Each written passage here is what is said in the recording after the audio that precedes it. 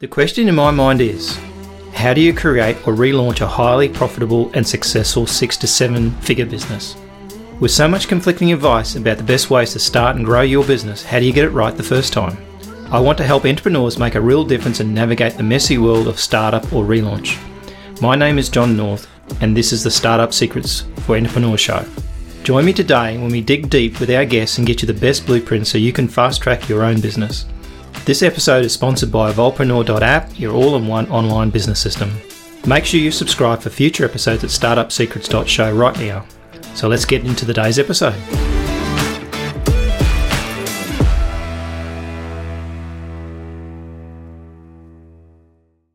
Hi, my name is Roderick Mason. I'm the owner of Holistic Coaching Solutions, and I am on the Startup Secrets podcast. Please watch. We discuss secrets about starting up your company. We also have very interesting conversation and information on things you should know or things you'd want to know before you start up your company.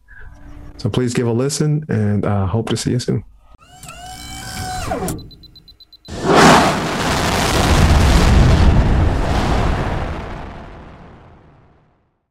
So my very special guest today is Roderick Mason, who's a holistic coach. So welcome, Roderick, to the show. Thank you, John. Great to be here, and thank you so much for having me. Cool. So we like to learn some stuff on the show today. So we're going to ask you some deep questions. So I guess the first question is, what was your previous life? Because I mean, obviously, most entrepreneurs used to do something, and now they do this, and they've kind of had this epiphany along the way. It's like, oh, I've changed. I mean, I just finished an interview with Rocky, who had worked really hard all his life and then decided to sort of retire and start a business. But his focus is very different to what it used to be when he was working like 40, 50, 60 hours a week. And so, so how did you get to be a holistic coach? Like, what was the journey there? Before becoming an entrepreneur, I worked probably 25 years in sales. So I worked various sales positions, did that, and the pivotal point was working for companies that kept going out of business. They paid great while you were working, but inevitably they all went out of business. So I worked for, I want to say, about 2 or 3 companies. You come in, they're doing great. One company, checks start bouncing, writing was on the wall. You go to another company, everything is great, and then suddenly they figure out it's just not working. So lack of control at the end of the day. I mean, I used to rent houses when I moved like 13 times in 13 years when I was younger, and basically what drove me crazy was landlords. And business owners are kind of the same kind of thing. At the end of the day, like, you've got no control over it, so you almost like you're on that train, but you don't know where you're on that train, right? It could be a train wreck. See it, yeah, and you're trying to help, and I think this is where my entrepreneur, because some of the times you saw the writing on the wall, you saw what they were doing wrong, and you're going, well, if you would only do this, and maybe once or twice I spoke up and thought, well, have you considered this? Because you realize things aren't working.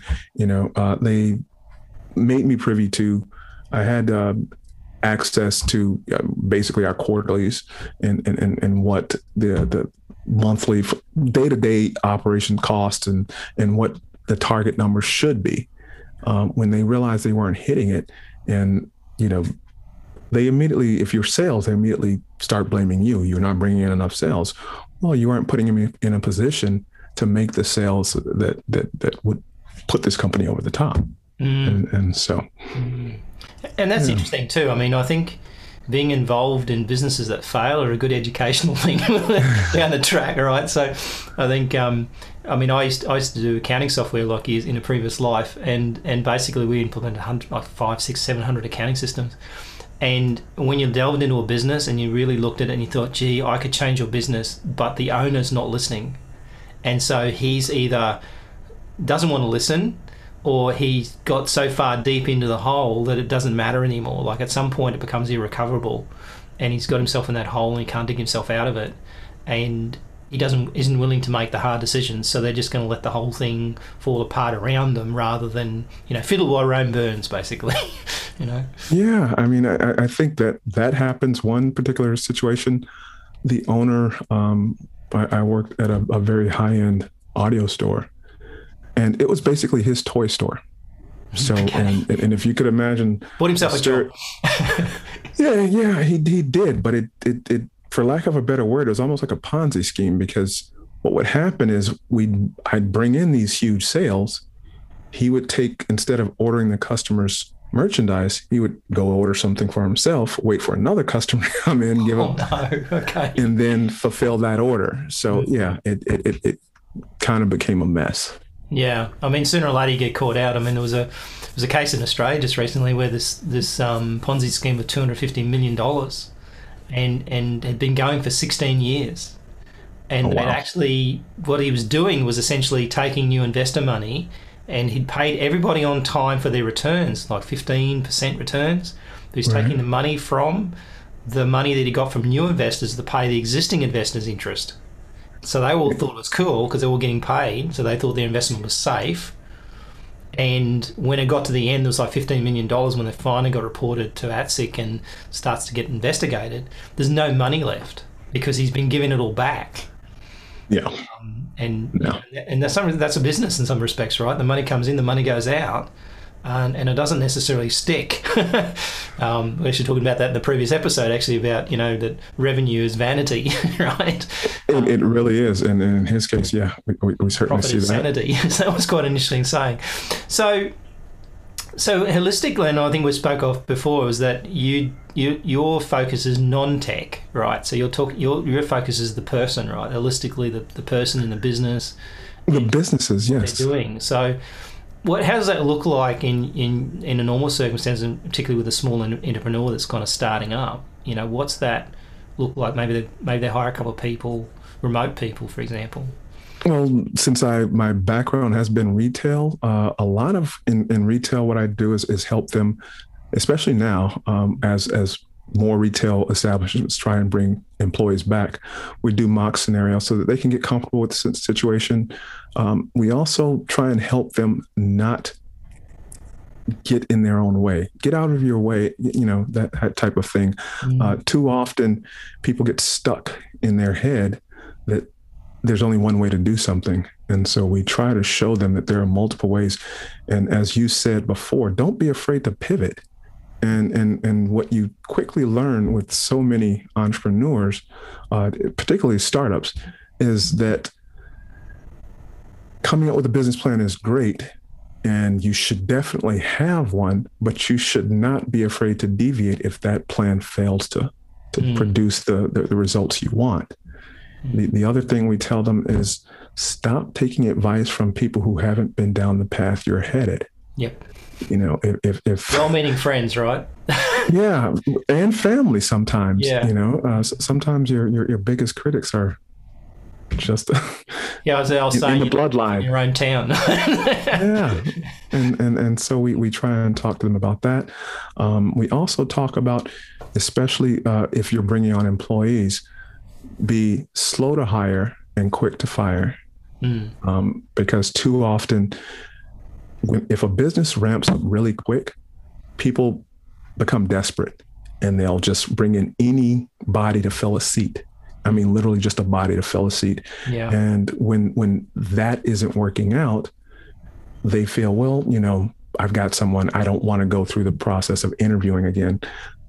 Don't be afraid of that. You've got to set aside that time. If you're going to build the right team, if you're going to have a successful business, building that team is crucial. And having that wrong person on the team that could potentially tank the business or cause a lot of problems that you're just not equipped to handle could be devastating to a business. So we talk to them about, again, slow to hire, quick to fire. I mean, it sounds somewhat cruel, but it's for the best. When you get the right employee, it's going to create the best culture, and you want that employee who's excited to come to work, who loves what they do, and they will brag on the company. So, Well, yeah, exactly. I mean, I've had, I think I almost look at it upon a cancer in your business. Like you get one person who starts being negative and starts drilling around wants to prove a point. They're super dangerous. I mean, I could write a book about all the things that happened when I was running my Sage business, but what we didn't realise at one point is we hired support people, and turns out that the couple of people in support were actually cultures that clashed a lot. And because Australia's got nearly 200 different, or over 200 cultures or nationalities represented here. right. And so we didn't even know that we'd actually put together two cultures that actually had been at war with each other essentially for centuries in other countries. And even though they were still young, they had that fallback of, this person isn't what we like. And they'd having these fights and these things were going on. And it took us a while to figure this out. And we either had to separate them or fire someone. But then you've got to make a decision about, well, who's at fault here, right? Who's causing the most amount of trouble? And then we actually had monitored chats between a couple of staff that were sisters, and the stuff they were saying, they had to go. But we couldn't say that we saw that stuff because that was against the law to read those messages, but they were inside our own business on our own messaging solutions. So it wasn't like they were external. But we had to get rid of them because our reality was they were causing massive problems in the business. They were going to tank that business. And being mindful of that and being aware of what's going on, we caught that fairly early because women are far more sensitive to this stuff. They pick stuff up, at a gut feeling level that guys tend to just vamp over the top of, right? They just I should be right. They'll figure it out. But women pick it up. And I had two female managers and they were very sensitive to it. They'd pick up things and go, I don't feel this is right. And I think that's the thing with all this, like you say, fast to hire, slow to, to hire and fast to get rid of them. I think once you get that gut feeling you've got a problem, you got to make sure you take some action. I mean, we had a situation where we had like 7 consulting staff, and I said, you guys need to follow these processes and these rules. If you don't follow these rules, we're not going to make any money. And they just kept on asking for more and more money, and they just didn't do what they were told. And I said, if you don't do what I'm told, I will fire you. Anyway, one day I lined 7 of them up in a row and fired them all at once, one after each other. Because that was the end of it. Because the problem was, because the cancer had got into that scenario, that none of these staff were ever going to change, right? Because everybody else had got in their ears, and I wasn't able to reinvent that thing. So we just said, look, we're just going to reset this thing and get rid of the staff that actually, because they're not making any money, and ultimately, they're never going to pay any attention. So it was almost like I had to take massive action there and almost shut down a division, rather than sort of keep a couple people on and limp along and hope for the best, because I could see that was never going to work. Yeah, ironically, what's really weird, and people will experience this, and maybe some other people watching the podcast will be able to chime in. The strange thing is toxic employees will stay through anything. The good ones are the ones who will bail because the environment's simply too toxic. And then what ends up happening is when you hire new people, they take their cues from the toxic people, and then it's a never-ending cycle. So you've got to be quick to nip it in the bud, recognize it, and move on, and don't be afraid. Control your destiny and create a complete business system for your online business. Evolvepreneur.app offers an easy and cost-effective way to build your online business by helping you avoid the pain and stress of implementing multiple systems, giving you the freedom to automate and scale. Support our sponsor by grabbing a free copy of Startup Secrets for Entrepreneurs at evolvepreneur.app. So is your clients typically like where the employees are face to face in a work environment, or are they remote workers? Like, what's your typical? Lately, it's been more retail. Typically, I had gotten more not for profit. It hasn't been B2C. It's been B2B or people who perform services for behind the scenes for other companies. Now, there seems to be a huge one. One of the questions we're being asked is a lot of people, and I'm hoping none of your viewers are experiencing this, but one big problem is employers are going through hiring new employees, and now that things are opening back up, they're hiring employee potential employees are making the appointments, they're filling out all the paperwork, and then when the interview comes along, they bail or they ghost the interview. They're not showing up. The other issue is that one particular client interviewed 65 people and only 6 passed the background and drug test. Wow. So, and I'm telling some of them because depending on what state they're in, at least here in the United States, you may have to reconsider that drug test thing, because with marijuana becoming legal in a lot of American states, that maybe go back to the company that performs your drug testing and tell them, look, that's legal here. So you may have to reconsider. And then you just simply have to pay attention, because if that person's toxic or that person's just not a good fit for the company, then go ahead and fire them. But at this point, I think companies are going to, at least here in America, are going to have to reconsider the direct testing policies. Yeah, and I mean, at the end of the day, like, it's same with Olympics, that some of the tests of some of these drugs come up aren't really that lethal, or like they're not really that sort of drugs you expect. So, I mean, obviously they're testing for certain things, but like you said, like marijuana is legal in California, right? So basically, I heard that the banks, the biggest problem with marijuana is those businesses, the banks won't let them bank the money, and so Yeah, well, because it's not federally, it's not legal federally, and the banks are federally insured. The banks can't take the money, so yeah, it's like, a problem. It creates a whole new ballgame of problems, It's like yeah. So I mean, I think that's I know in Australia there's a certain level of drug testing. I've seen, my wife works for a business that's actually they routinely do drug tests, and it's like, well, you've got to look at a situation where you're suddenly controlling people's lives a lot as well, in terms of what they what they do out of business. But then those drugs could be affecting your business as a risk level. So it's a very fine line between, in that scenario, I think, in a ethical, moral and ethical scenario, if they're on a really, they're taking really serious drugs, then you don't want them in your business, right? Because they're going to cause a lot of problems. Yeah, there's a huge difference between someone who's taking, a CBD to help them sleep at night, or for pain relief, and the heroin addict showing up to work every day. And they're very good at covering up. So at the end of the day, it's like the situation.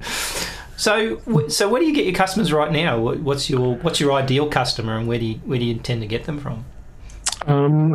My ideal avatar would just be a corporation that is looking to improve its culture, looking to put itself out there in terms of a top company to come and work for. Most of them are coming right now through referrals. There are some job boards or message boards that people are asking questions, and you go in and you give them just a little bit of what you would do in a particular situation, and then as they become intrigued as to how you would solve that situation, that's how I'm landing some. So, right.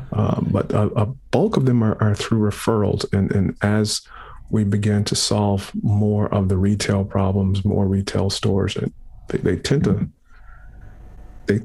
run in the same circles. So it's birds of a feather flock together.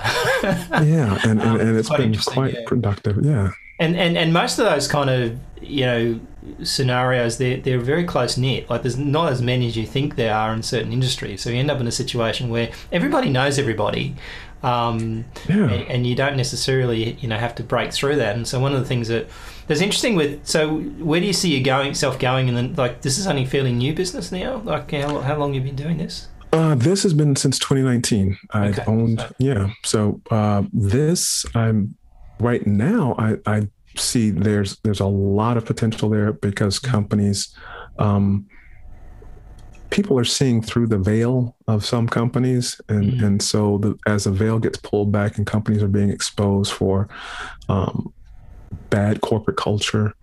We had one professional sports team here just recently were court mandated for new training and diversity, inclusion, and equity training, because the environment was so toxic. There was bullying, there was sexual harassment, there were all kinds of things that were going wrong in the company for this, well, the back office, I should say, for this particular sports team. And so that type of thing, I think, is going to only get worse as more people start to speak out about the corporate culture of the teams, or just large corporations in general. When you're talking about these multi-billion-dollar companies, I think you'll see more of it. And you got asked the question why. I think a lot of it comes from the top down at the end of the day. Like it seems like, as you said, someone comes into the business and they see a toxic environment, they think that's normal, so they all start copying each other.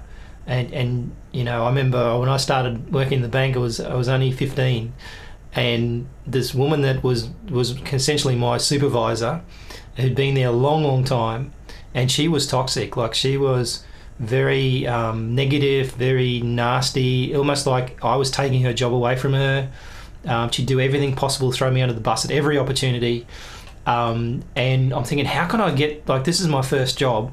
I'm only like 15, 16. She's like 26 or something. So she's old. Right? And my son says, he's 21, they're old. So it's like, no, you're not. But anyway.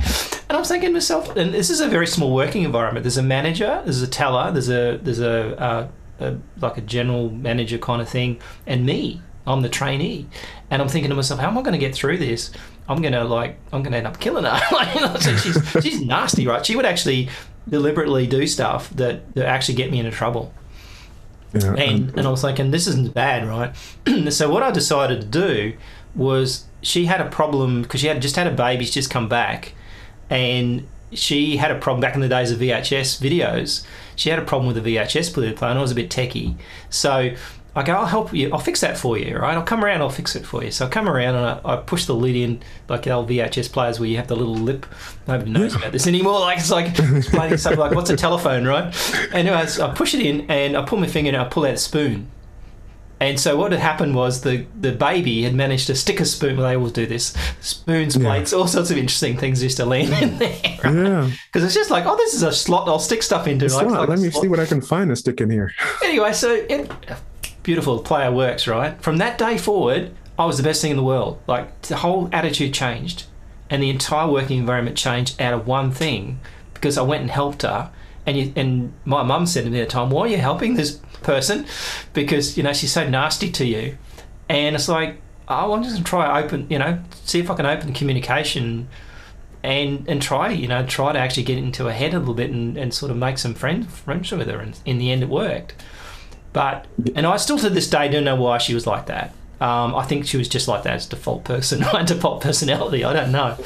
I think you hit it. She saw you as a threat, and too often people do see the new employee as a threat, but especially if they think the employee doesn't line up with their way of thinking. And that's another thing we try and tell people, think outside of the box when you're hiring. You don't have to have all like-minded individuals on the same team. There's a lot of advantage to having people with diverse thought and different ways of seeing things, because the way you would choose to solve a problem, someone may see a potential hazard in that process, and that could be beneficial. So that's just another thing we try and add to the table. One of the things we used to do when we had like 23 staff or more, when someone went through the interview process, and people who didn't ask about the money were the ones that got to the end of the interviews. So what would happen is they'd come in, we'd do the interviews with them, and then we'd ask them to come in for half a day to sit with our existing staff and go around the business and get to know people. And what they didn't really know was that the staff were voting on whether they liked them or not. So we actually had them work through the whole thing, and they'd sit in the job they might be doing and talk to the person they're dealing with, and then they'd take them around the business, and then the end of it, we'd go back over the staff after they'd gone and say, what do you think of that person? Do you like them or didn't you like them? And some people go, look, they're bad news. Some of the stuff that they said to me while I was sitting with them was really bad. And so that was a very interesting way of kind of getting the staff involved, because when someone was hired on, it's almost like they voted them onto the island. Yeah. And it wasn't just one staff member. There had to be several staff members before we would even look at it. And then they'd hire them, and then at the end of the conversation, like, you're hired, they go, by the way, how much money am I getting? And that was interesting, because what it meant was they didn't start with the money. They started with the reason they wanted to work there. Right. They really wanted to work there. And so that way it was a way of stopping that kind of scenario where you get into the negotiation thing. So we'd say, look, we'd start you at a low salary. If you prove yourself, we'll increase your wages. And they were fine with that, and they'd start. And I always found if they really objected to the wages, they'd leave you because of the wages. That, they'd start with it, they'd leave. Yeah, and I think that's why, some companies do credit checks. I think that's a little seedy, but I think they're trying to figure out, are you just coming on because you gotten in over your head with debt, and you're gonna dig yourself partially out of debt, and then as soon as a better opportunity comes along, you're gonna bail ship. Yeah. I mean, that's so it's a lot of thought process, and as you said, like, I think hiring too fast is a dangerous thing, because what happens is you end up with a lot of people that should have never been there because you didn't put that thought process through it. And I think the early hires, the hard ones, like what I always said. It was interesting, actually. One of my clients said to me the other day, I was in this coffee shop and I spoke to this SEO guy that wants to work for me, right? And it's like, okay, so he's got all his skills. And I go, yes, he's got some skills, I said, but you don't have any employees right now. And so you're going to hire someone to do stuff we're actually doing for you anyway. But at the end of the day, you're hiring someone that you're going to have to manage. Did you think about that? And it's like, no. I said, and you're going to have to pay them, and you have to do all that work we're doing for you as part of what we do. I said, you should hire a general manager, like someone who actually manages your business first. And this was very interesting. I sort of thought that was an interesting way of running a business, because most entrepreneurs will hire the worker that's going to do all the work, and then lump all the work they don't want to do on them. Right. And then they throw it back and go, I can't understand this, and I don't know how to do this, and so I'll do it myself then. And you end up thinking, hang on a minute, I just got conned here because I'm doing all the work. I'm working, really hard to pay these wages. The person doesn't want to do the job. And it's like, now you've got them and you're stuck with them because now they're in a business scenario where you can't get rid of them because it's your only employee. And I was like, the best advice I got was hire a general manager, and obviously got to find a way to help make money, but that general manager then hires everybody else. That general manager then manages everyone else, as opposed to, and they hire them, they fire them. That's what we used to have in our business when we had a couple of managers. If you hired them, you fired them. Yeah, that's a good one. I think I tell some of the entrepreneurs, make sure you're interacting with them too, because what I've seen is managers will bring on, before you know it, you've got a slew of family. The old family. Yeah. So I tend to want to. There's some serious benefit to having that general manager and having them be responsible and giving them the autonomy to hire and fire and making sure that they're responsible while doing that. I think, you just have to be careful. Yeah, absolutely. So where do you see yourself? So you're about a 5-year-old business-ish, I'm guessing, if the maths are right? With this part of it, I'm just over 3 years. But what I see is in the next few years, being brought on for a various large corporate clients, and that's what I'd like to do. I would really like to see companies improve again the corporate culture. I think when you're seeing companies skirt so many loopholes, tax loopholes, and then still pay people, poverty wages, and then wonder why the turnover is so high, or why your company is on a list for one of the worst companies to work for. It can sustain itself if it's big enough, obviously, but wouldn't you rather have a company that people love to come in and work for? And so some companies you'll never get to. I'm not worried about that. But probably better off without them. Yeah. I mean, some of them are intentionally toxic because they follow that John D. Rockefeller. I don't want thinkers. I just want workers. Get in here and work. Yeah. Industrialization, I guess. Yeah. So, but I would, in the next 5 years, I would love to have an assortment of, large corporate clients that find the value in employees and want to have that corporate culture that draws new employees in so that they can retain their top talent and continue to acquire top talent. So it's interesting because I hear that a lot, and I do this too, that you get a lot of business from client referral. And the danger of client referral is you can't control it, in theory. So what's happening is, I'll wake up in the morning and get an email saying this client's just referred me to someone else, you should talk to them. And typically that's a fairly easy sale process because they're already almost being vouched for, so it's a lot easier to kind of get in there. Yeah. And I went to a referral business guy that runs this. His whole business is on how to get referrals.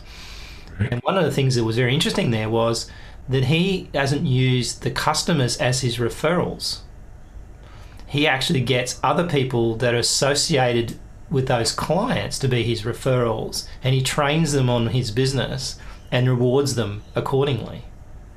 So, because the biggest problem is if you go to a business owner or, like you go to a client and say, hey, tell you what, if you give me another client, I'll give you money or I'll do this, whatever. And it feels, right? It feels like, oh no, I'm sort of like trying, because if they don't refer me, then they're not happy. So I'm asking them, I'm trying to force this thing to actually get them to refer me, and then it could actually impact on your business. Sometimes I've seen situations where you do that and they run away, they stop dealing with you because they've got a bad taste in their mouth there because it sounds like you're desperate. Yeah. You got to be careful on how you solicit those referrals. We tell clients over deliver and under promise. Yeah. Because too often what happens is you promise the world to your client for the referral, or all you get is an atlas. That was usually just to say, probably give them an atlas. Or if you're a new startup, you're so desperate for that. Especially if you work in a business that's, you work under contract for people. You'll always overpromise. Oh yeah, I can do that, and then you're going home on YouTube trying to figure out how to make whatever it is happen. So absolutely. I think that's a danger, is that, if someone's expectations, I think expectations is the killer of almost anything. Whether it's a job expectation, someone comes along and got these high expectations because they were promised all these things that never eventuated, and never was going to eventuate, so essentially got lied to. Well, you got to manage that. Yeah, well, you promise this client this massive change, and sometimes like little promises are actually better than big promises. Sometimes it's like, well, we'll get there with this and that will actually perhaps make a bigger difference.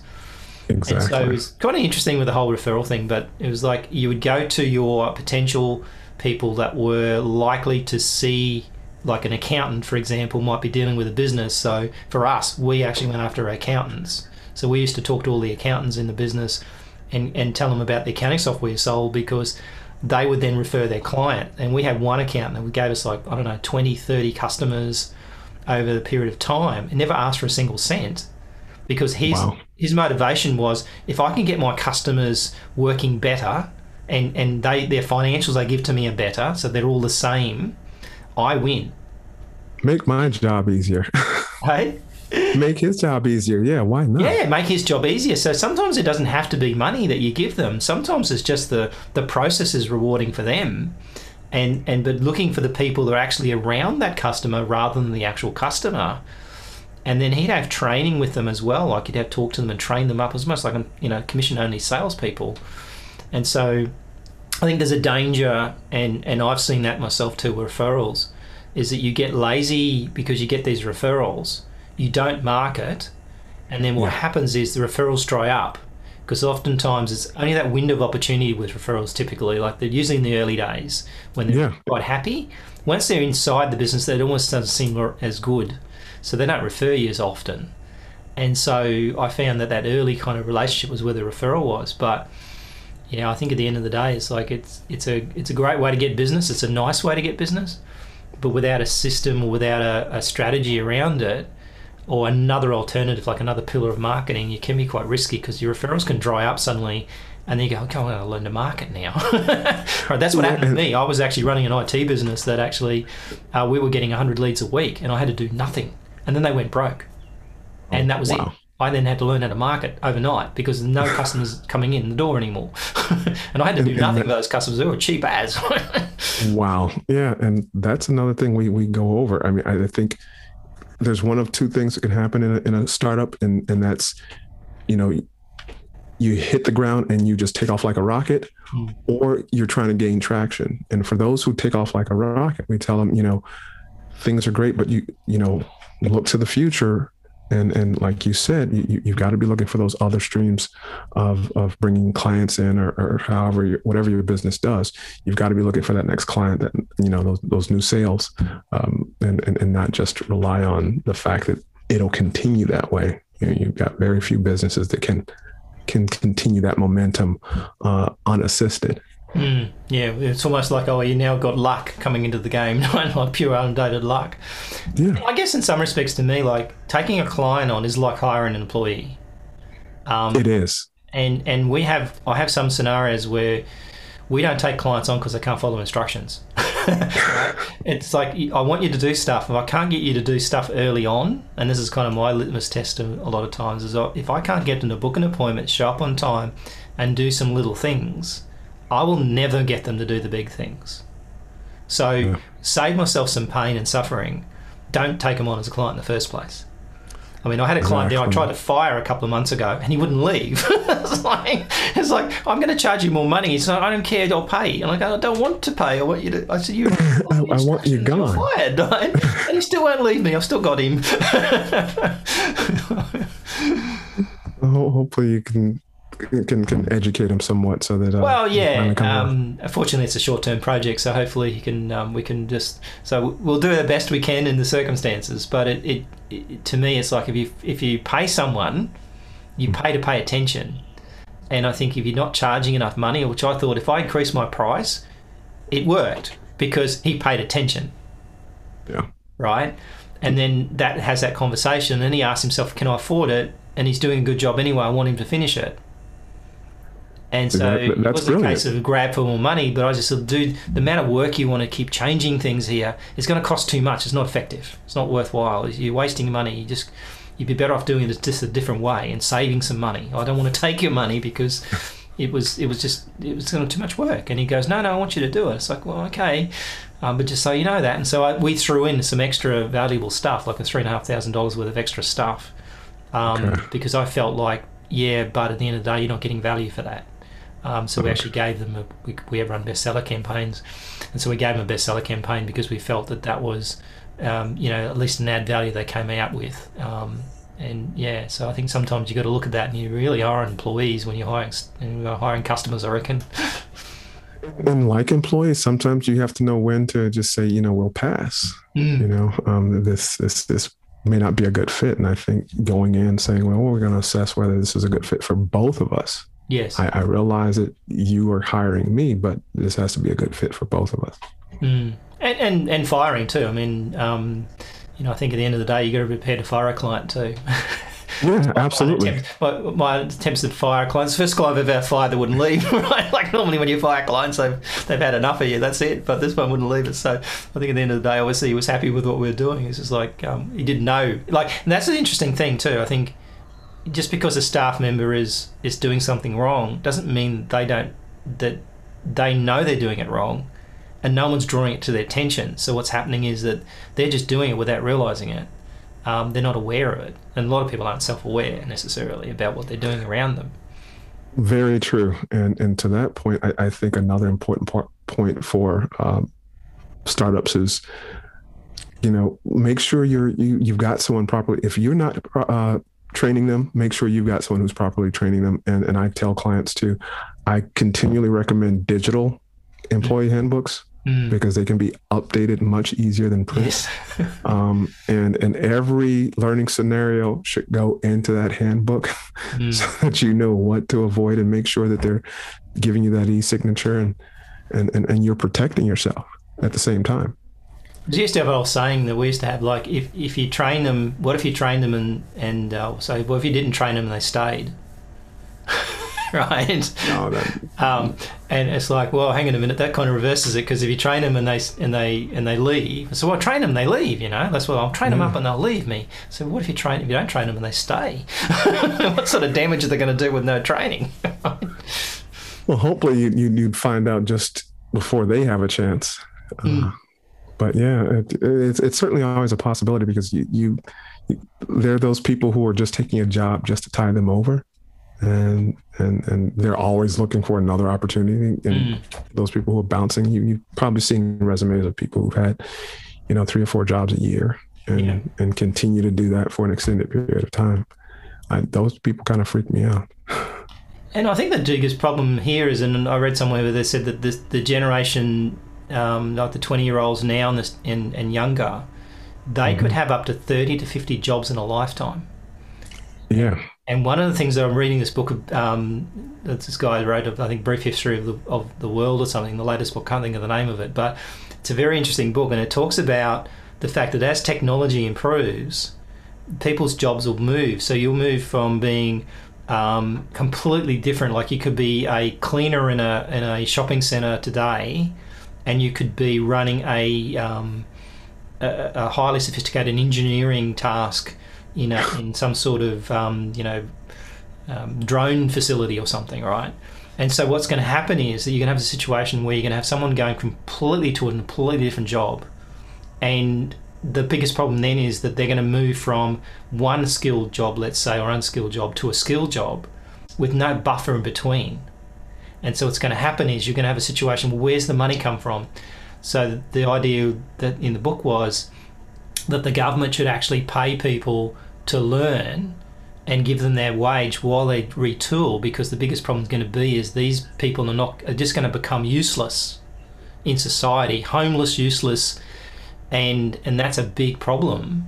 So at least we used to do in our businesses, we trained the hell out of them, because what would happen is often I would see a staff member leave, and I've got one staff member that started on the early days, and we spent a lot of time training her. She runs 60, 70 staff. She actually runs more staff than I ever did, right? And you look at that and you go, wow, she started and she used to cry at work. Like she was young, and the littlest thing had set her off. And she was living out of a car, I found out later. And it's like, we took her from that point and we trained her because we could see that she had talent, she had ability. Right. Train her for her to leave and get a better job. So sometimes, even if you actually it's almost like they're going through your business, but right. you get to train them really fast, get them up to skill, get your money's worth out of them, and then if they move on, great, look what I've done. You've actually trained someone up to actually be better, and I think that's not a bad thing. I completely agree. I've trained employees that you realized once you trained them, they were enjoying themselves, but they had that training and that nurturing kind of brought about an ambition within them. And if they had an ambition and brought something to me and they thought, well, I'm thinking about this, because I've had countless employees talk to me about wanting to do something else. And I would never want to stifle someone's dream. So yeah, if you're training an employee and suddenly they can see themselves moving, above and beyond what you trained them for, don't be that person that stands in the way. Set them free. It was actually interesting because when I was running the software business, we had a reseller, and we had a situation where the staff member that was working for us was driving us nuts. Like, he was just totally useless to us. Like, it was like, I'm going to fire this guy. And at the same time, I'm talking to one of these resellers who's talking about a staff member who's driving him nuts. And I asked a few questions. I thought, let's swap employees. So we actually swapped employees. And both employees just blossomed. Wow. Unbelievable. Like, it was almost like they were both in the wrong jobs, yet they were doing the software. One was supporting, resellers and customers in a software environment, like a main software supplier environment. The other was a reseller actually servicing the customer and helping them out. And these guys' skill sets weren't suitable for that. But switching them, they both stayed. They suddenly found their passion. Yeah, so I've never heard that. That's incredible. Yeah, and the fact that it worked was surprised the hell out of me, right? So I'm thinking, because my motivation was, well, we can bring the other guy on probation, right? And so we can get this guy, make it sound good. We'll get rid of him, nice and soft, and he won't be upset with us. So it'll be nice. Like, we reposition him, set him free. And if we don't like this guy, we'll always just get rid of him, right? It's on probation. And so that was kind of the methodology we went in for. So we never actually expected it to work that well, but it actually worked gangbusters. That guy worked, I think, for 9 years for us. And that other staff member, I think, I don't know, last I heard he was still working for him, and that's 15 years ago. Wow. So it was quite an interesting thing, so sometimes your best employees come from your inner circle of the people who come work for you, and sometimes you got to make sure, like in that situation, we didn't steal each other's stuff, which was good. The other guy come to us mutually agreed upon, because he did want to. So it's quite an interesting, because he had only one guy working for him. So that's the whole biggest problem, is that very first employee, I think, is the hardest hire you'll ever do. Yes. And it's the hardest fire you'll ever do if you get it wrong.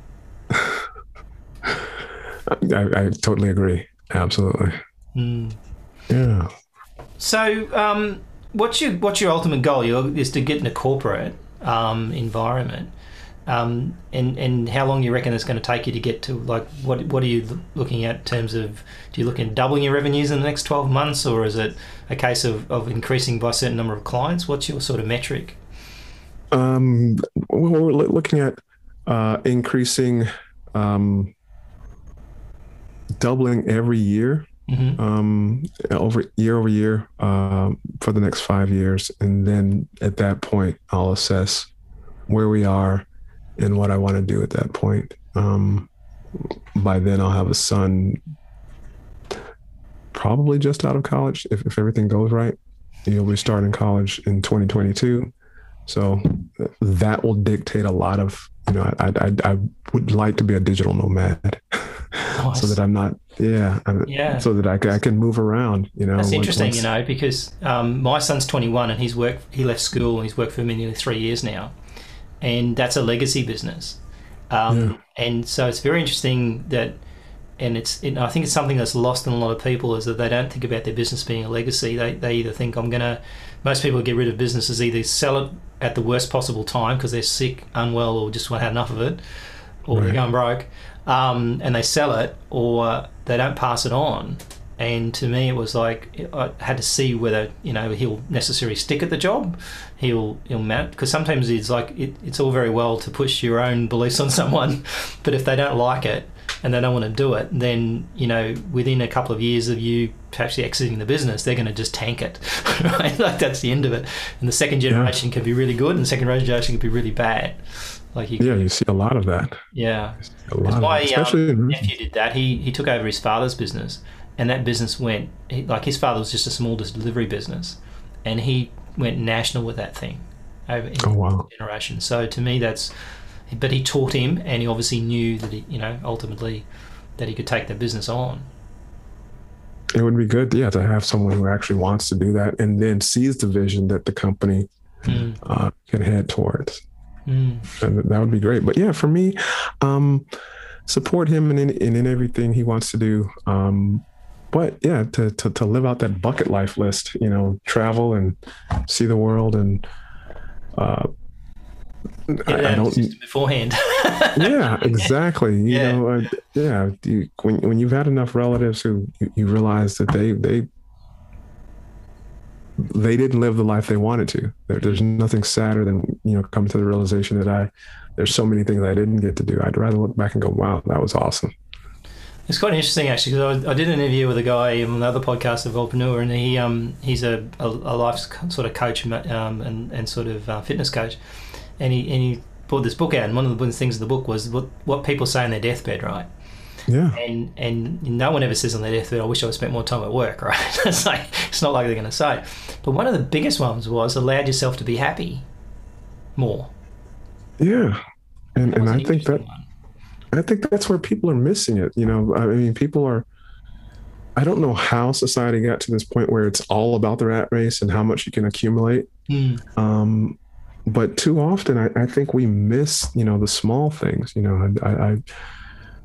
If I decide to follow my son just to hang out, maybe. But again, to continue taking those trips, I realized when he was small that, my parents weren't big on vacations. So, when he was 3, we decided to take him to Disney World for his 4th birthday. So we flew in, he was 3, got there, he turned 4, and made sure that he had the big Buzz Lightyear cake and the balloons and all of that, and continue to try and just do small things that I think as a family bring us closer together. And when you think back on them, you just have fond memories. And again, just those things that you go, you look back, and I've had family that you brought up the book On the Deathbed that look back and sincerely wish they'd done more with their life. Yeah, so and I think that the old story is you seriously overestimate what you can do in a year, but you underestimate what you can do in 10 years. Exactly, and who knows in the next 10 years where we'll both exactly be. Right. And I think it's important to understand that I think the world has changed. Like this whole concept of working a 9-to-5 job and that's the solution. I think one of the things that this pandemic has sort of brought out is that it is possible to work at home where we used to work before industrialization. It's possible to do things that you didn't think was possible at home. And I think that to me is a great shift in mindset to allow people to think, well, hang on a minute, I can pivot. Because to me with startup, like I get a lot of people come to me and say, I don't want to be in the show because I've been in business for 5 years. I'm not a startup. I said, but generally speaking, when you pivot or you start restarting things quite a lot. So if you've got a startup mentality and you understand how to start something fast, that's a lot better than saying, well, because some people have been in business for 10 years, but they've only really been in business for a year. They just do the same thing over and again every year, right? They've never learned anything new. They're just basically just repeating that Groundhog Day scenario. And so I think, having that, be able to start something, particularly in this environment where suddenly, retail and even tourism is completely tanked, you've got to look at that and think, well, how do I change that without scaring the hell out of my employees and having them leave because they think there's no future in it? Yeah, and that's some of the things we're trying to address. And I think, one of the things that Gallup poll just did an almost 200-page study. Some of it is it's an aha moment, but then a lot of it is incredibly obvious. I think for the last 10 years, you've heard people talk about work-life balance. Well, that's kind of frog leaped over a few other issues. People want to lower their stress levels. So I think the travel industry, when things are finally back to normal, is going to be one of the biggest industries we've seen in quite some time. We'll come back stronger and harder and very different, I think. Yeah, and I think people are going to start traveling to places that they've never thought of, and companies that are positioned for that are going to have their best years ever. The other thing is alleviating stress. I think, we talked about retail, but spas and some other things. If you've got a product that can help people alleviate their stress, whether it's life coaching, whether it's a spa, whether it's travel, whatever it is, that's going to be another thing, because in the Gallup poll, it puts that, I think, it jumped to employees rating, their stress levels, at almost 80%. And that's up from 60 some odd percent. So I think that's going to be another key thing that if you're in that industry, you're get into if you've got you keep saying pivot, but if you're capable of pivoting, you're going to be able to take advantage of that. Yeah, there's a lot of potential. I think if you keep your eyes open, I think there's a lot of potential, and a lot of very highly skilled people, like in your situation, like, you're taking skills you've got and turning into a business. I think there's a lot of potential there for those really well people to actually make a bigger impact than in their own, as an employee ultimately. So really appreciate your time and talking about this. I think it's quite a very important subject, and it's something that I think people, as you say, they don't probably think it out well enough in terms of hiring people and firing people and who to fire. So I think it's a very big subject right now. I really appreciate your time. So if someone wants to get hold of you and have a conversation, what's the best way to do that? They can go on to holisticcoachingsolutions.com. They can find me on all the social media outlets, either under Roderick Mason or under Holistic Coaching Solutions. So I'm on LinkedIn, Twitter, Facebook, Instagram, Clubhouse. Fair enough. Clubhouse is an interesting platform. Okay, cool. So we'll put up the links and everything on our site as well. So, if you can't remember it, and you just click on the links. So again, I really appreciate you coming along, and thanks for the convo. I sincerely thank you for having me. It's been great. That's a wrap on another awesome episode for the Startup Secret Show for entrepreneurs. Just before you go, if you like this episode, we'd be very grateful for a 5-star review. Please also consider recommending the show to a friend or two. Make sure you subscribe for future episodes at startupsecrets.show right now. Until next time, if you're an entrepreneur, make a start on your next great business idea today.